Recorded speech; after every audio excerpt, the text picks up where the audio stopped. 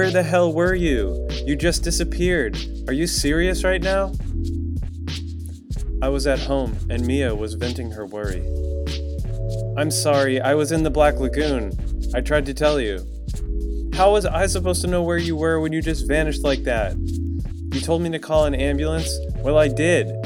And I didn't know what to say to them. There's been a police search going on for 2 whole days. People are trying to find you. No one at work knows where you went, and they're all worried sick too. I kept thinking they were going to find you dead, floating in the canal like all those other drowned people. You have no clue what you're doing. You're making us all sick. I couldn't bear to see her tears. I'm so sorry, Mia. I had no idea that this was going to happen. But you obviously did. You told me so. I did, but it makes no sense. A portal opened and I felt like I was only there for a couple of hours. At least she was upset. I know that's a strange thing to say, but I was experiencing the gross elation of a man who returns from the dead and is thrilled by the grief of those he has left behind. You better go to the grocery store today. I know, I said. Alex, you need help, and I'm not the right person to give it to you. I paused for a second. But you are. You are exactly the right person. I'm completely in love with you. I know you are. You make it clear every single day to me. I can't be your nursemaid. I'm not asking you to be. You're begging. In a way, she was right, but I didn't know quite what to do.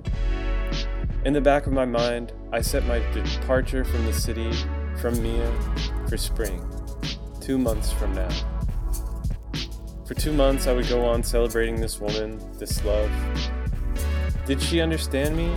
Do I understand her? What about us?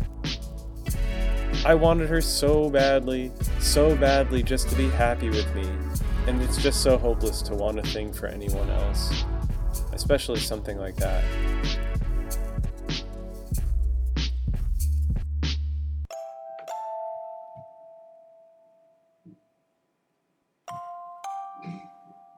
At the grocery store, I was sat down and informed that I was being let go. Due to their strict tardiness policy, 2 no-call, no-shows equaled termination. Otto signaled me with a look, and we went for a stroll. I believe you wholeheartedly, she said, when I told her my account, and I'm sorry for what happened. We let that hang in the air while we walked along down the busy streets. People were everywhere, going places in their cars, bundled up in jackets against the cold. Look, I'll miss seeing you at work, said Otto. Yeah, me too. I guess this is goodbye. I guess? Dude, you can always come back to the store as a customer, you know. Go home and talk to Mia if she's around. Get some rest. Next time you come back from the Black Lagoon, I want to know. We said our goodbyes and hugged. She turned and walked back in the direction of the store, her twin long braids swinging from beneath her black hat.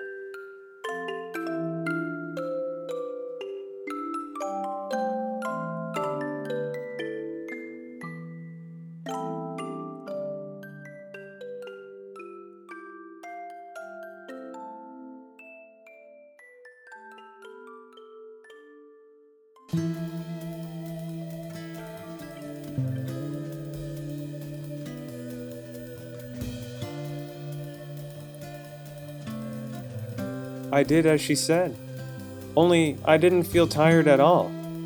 In fact, I was fully energized and wanted to funnel my vim into something productive.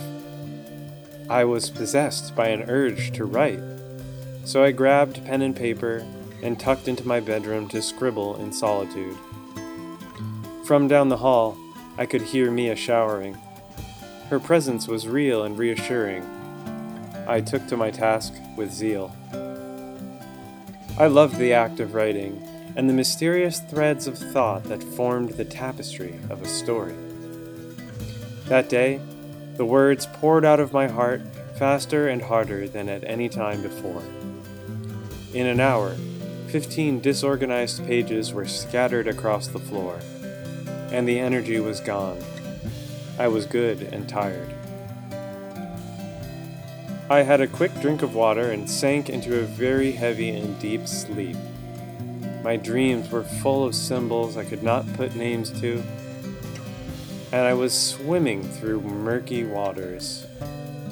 Bubbles streamed all around me. Terrible and wonderful fantasies filled these realms. Merciless crows moved blackly, like shapes behind a screen.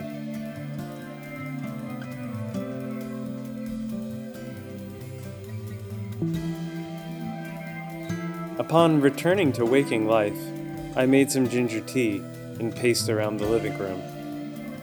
Mia was gone somewhere, and I had nowhere to be, no one to talk to.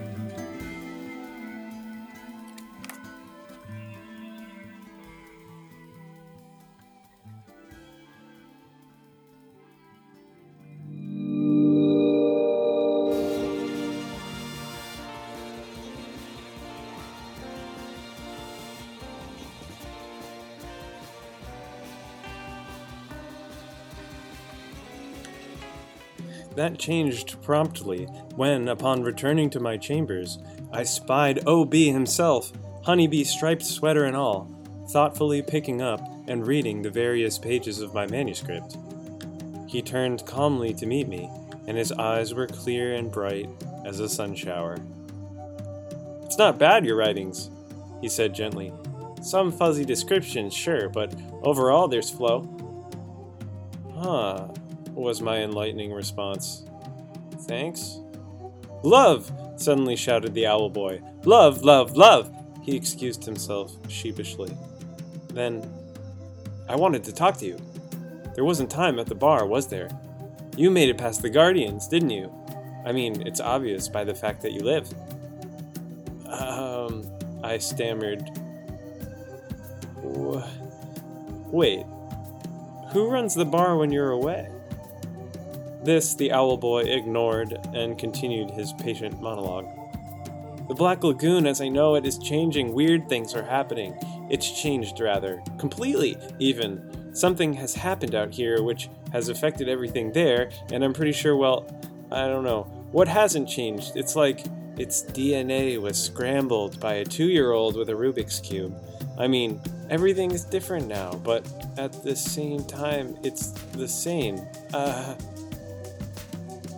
The owl boy seemed to be muttering off into his own worlds of thought. I could hardly follow what he was saying.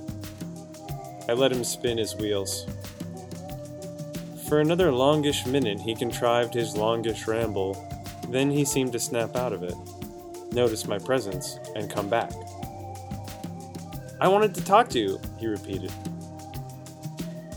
"Yeah, I know. What about?" I wondered if I was going to have to explain more of my personal challenges to this fluffy anthropomorph. "I understand it all. What happened to the Black Lagoon and what is happening to you are intricately linked." "They are?" "Of course they are." "How?" "Love.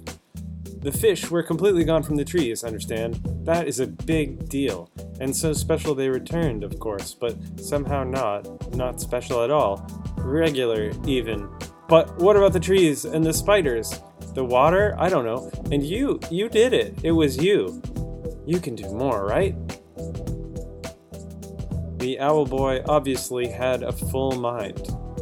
When he spoke, he either kept it dammed back, as in the Oasis bar, or he let it spill over. Was I supposed to save the Black Lagoon or something? Archetypal, certainly. But I'm not a hero. "I don't think I can help you," I said.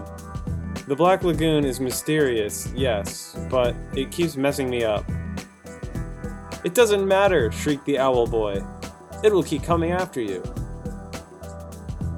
Without a shred of warning, he flung the pages of my writing up into the air and went sputtering around the small room in a frenzy, hooting and chirping fiercely. At that moment, the lock clicked in the door. Mia's singing filled the hall, and then a cheerful, "Hello?" The owl boy froze in his madness, quickly turned to look at me, and jumped through the open window. "Hey," said Mia, peeking around the doorframe, her good mood restored from her early morning yoga class. "Why's your room such a mess?" She turned around and went back to her bedroom.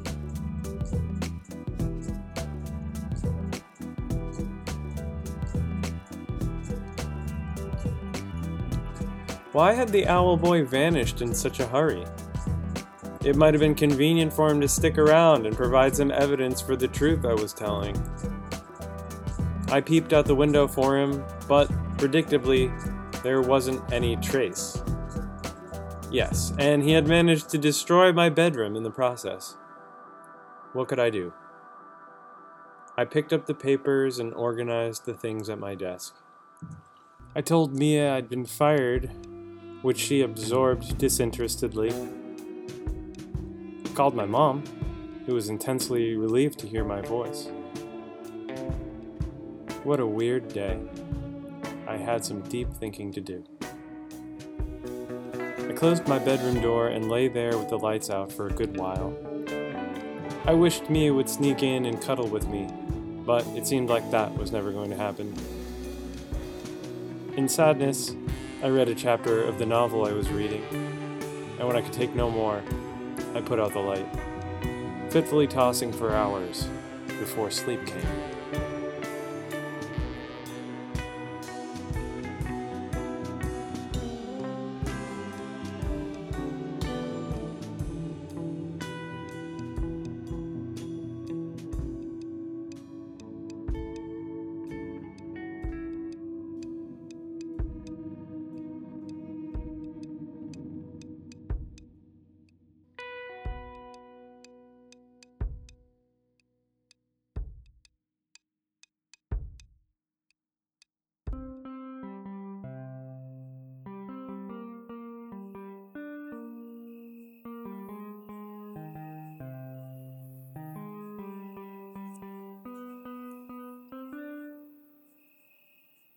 Hey, what's up, people? This is Alex Khalil, aka FP Lion.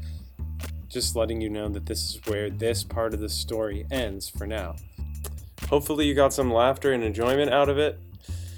This story represents the dual accomplishments for me of writing something I feel proud of, as well as putting those words into engaging audio.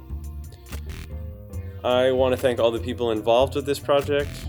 First, the musicians, especially Jesse Gallagher, Jeff Martin, and Rachel K. Collier, whose audio magics are liberally sprinkled throughout the 5 parts of this story. Next, a very special thank you from the bottom of my heart to the people whose likenesses appear in this story. Mia and Otto, Alex, Brendan, Timothy, Emily, Peter, and Kathy. I am already working on a new project related to this one. If you want to support this series and you liked it, and all of its future iterations, thank you. You can Venmo me directly at Alexander C. Khalil. K-A-L-I-L is Khalil. Yeah, I think that's better than subscribing to the Anchor FM channel or Patreon or anything like that at this point. The profile image is a picture of me wearing a tall yellow hat with small red polka dots. Any support is much appreciated, and it goes towards making future versions, iterations of this project. And yeah, thank you. If you would like to reach out to me directly, feel free to send an email to alexandercharleskhalil@gmail.com, and I will get back to you. Okay, with love and blessings until next time, this is Alex FP Lion signing out. Peace.